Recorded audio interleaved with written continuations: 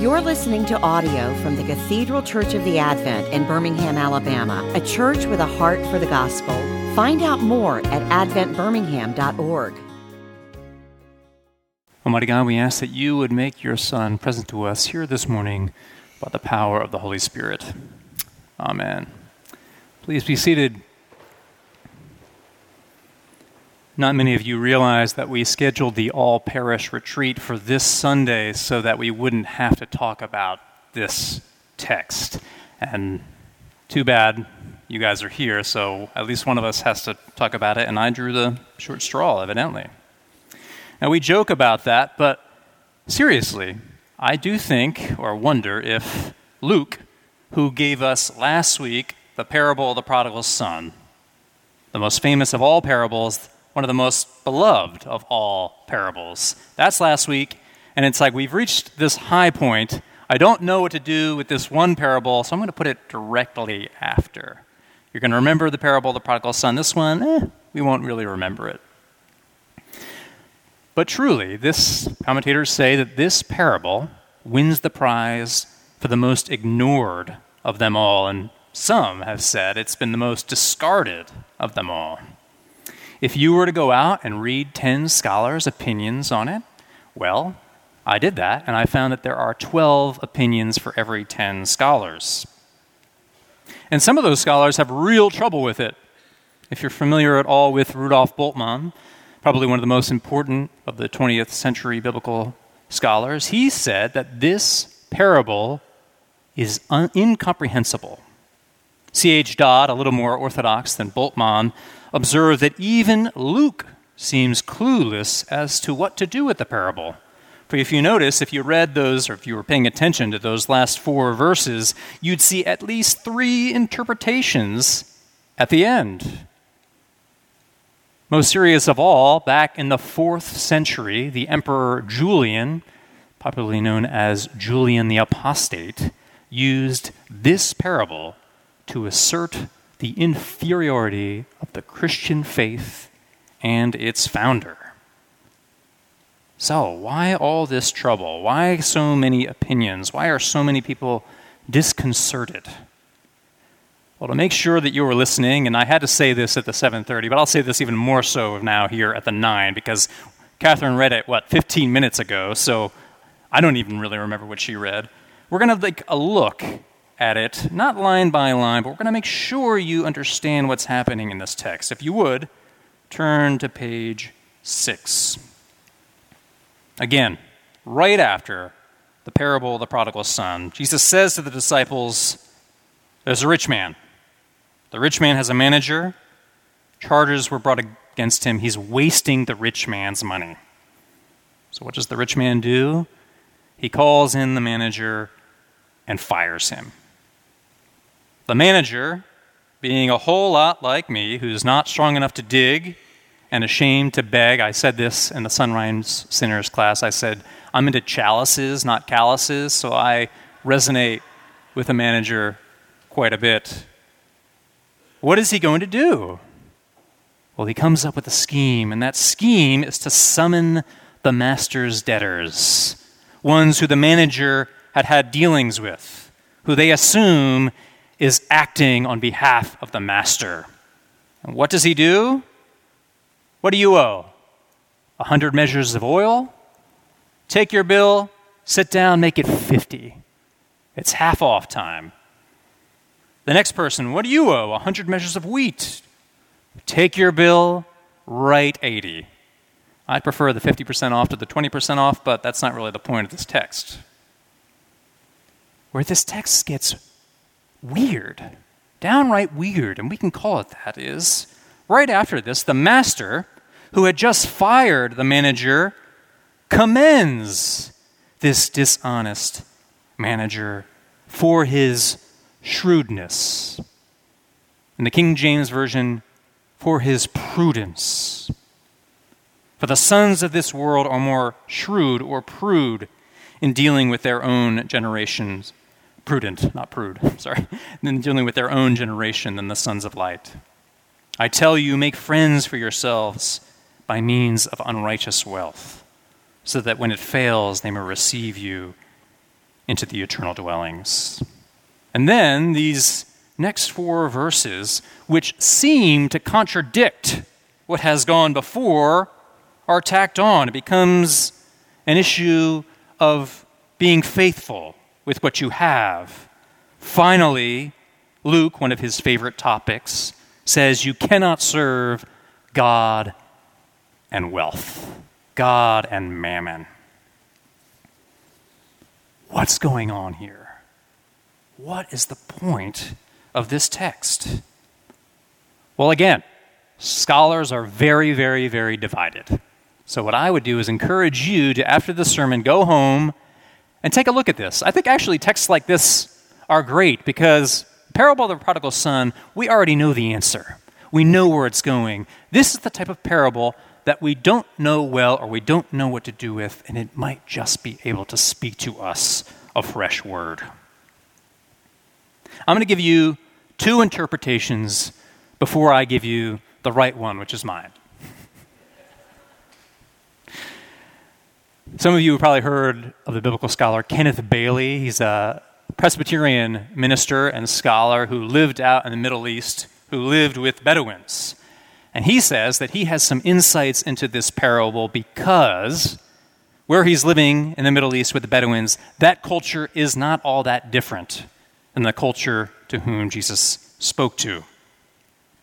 He points out to note that the manager is fired by the rich man, but the manager is not punished. He's not required to pay back what he squandered. And if he weren't able to pay that back, well, he'd be thrown into jail.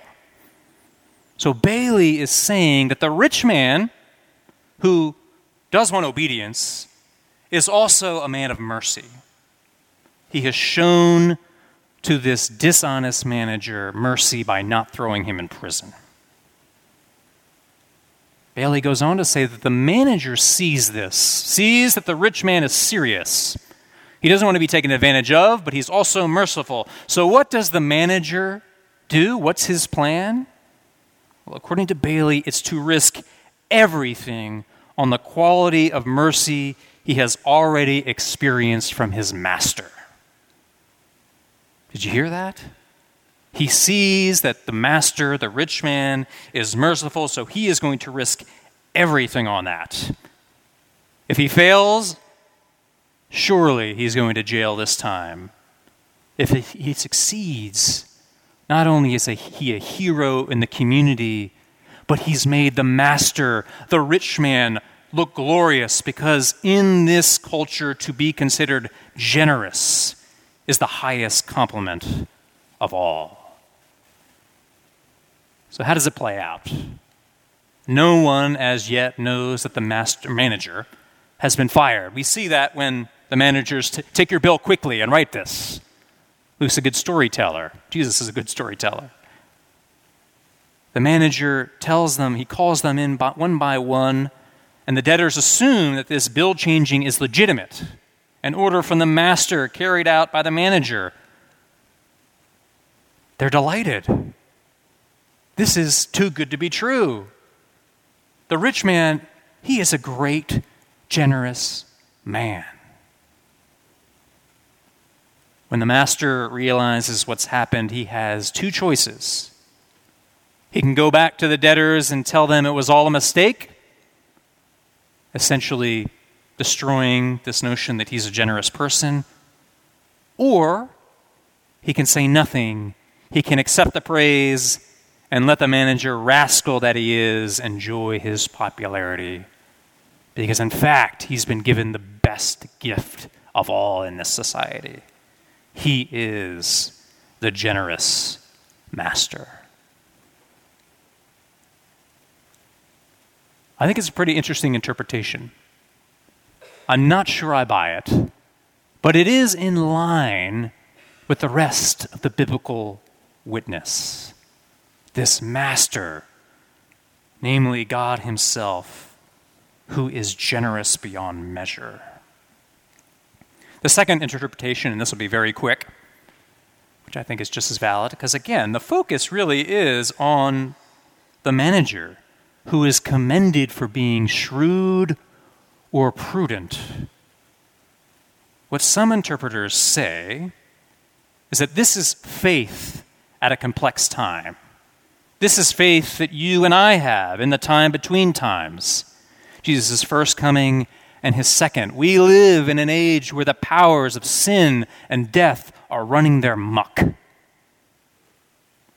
And though you and I, throughout the scriptures, are oftentimes called to be holy, to be set apart, to not interact with the world and all of its fleshliness, there are also passages that talk about how we need to be in the public sphere. If we're not in the public sphere, a voice for peace will be absent. These commentators say that the two options that we think we have, accommodation or resistance, is clarified here by saying there's also a way forward of negotiation. Negotiation in this time between times where we have to get involved with the muck. We have to be like the children of this world and be shrewd to be prudent. I also find there to be grains of truth in that interpretation. It reminds me a lot of Bonhoeffer, right? And what do you do when Hitler is there? Do we not throw the stick in the spoke of the wheel? But Luke, as if worrying that we will take these interpretations too far, that you'll forget all the calls to be set apart, to be holy, then he adds other of Jesus' sayings. Be faithful with what you have. If you turn this text into be shrewd and get as much money as you desire, well, don't forget, you cannot serve both God and mammon. And I don't know about you, but I serve money a whole lot more than I serve God. What I think is happening in this text, again, take it home, read a few commentators, read it for yourself. What I think Jesus is doing here is uber provocative. Jesus, the friend of sinners, the one who associates with the lowly, the one who was called a drunkard, the one associated with dishonesty, is putting himself in the place of the manager. When we think of justice and fairness, so oftentimes we don't think of it the way the Bible often does. We think of justice and fairness as the weighing of scales. Good and bad, good better outweigh the bad.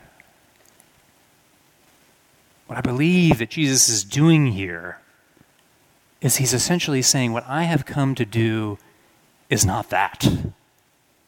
What I have come to do is to slash debts, to forgive sins. What looks like dishonesty, what looks like a scandal, and was a scandal, to the very Pharisees he was talking about, or talking to, in the parable before this one, it's scandalizing them more and more. It scandalizes you and me. This manager is not one who takes account. This master, this Lord, is the one who is merciful, who slashes our debts and forgives our sins. It's too good to be true, and that's why it scandalizes us. But it is the gospel, and it's why we show up week in and week out, because you and I are the dishonest manager. You and I. Is there anyone in this room who has not cut corners? Who has not, in a bind, and especially in the bind, found any way possible to survive? We serve the one who is merciful. So take Luke's interpretations. You cannot serve God and money. Whatever it means, make friends by means of dishonest wealth. Whoever is faithful in a little will be faithful in much. I'm not very good at any of those things. I want to be. And that's what the Holy Spirit is eliciting in me. But thanks be to God that this Lord, our Lord Jesus Christ, is one who doesn't weigh the scales. He slashes debts. He forgives sins. And he creates righteousness out of nothing. In the name of the Father, the Son, and the Holy Spirit. Amen. You've been listening to audio from the Cathedral Church of the Advent. If you live in Birmingham or find yourself visiting, we hope you'll join us for one of our Sunday services. Find out more at adventbirmingham.org.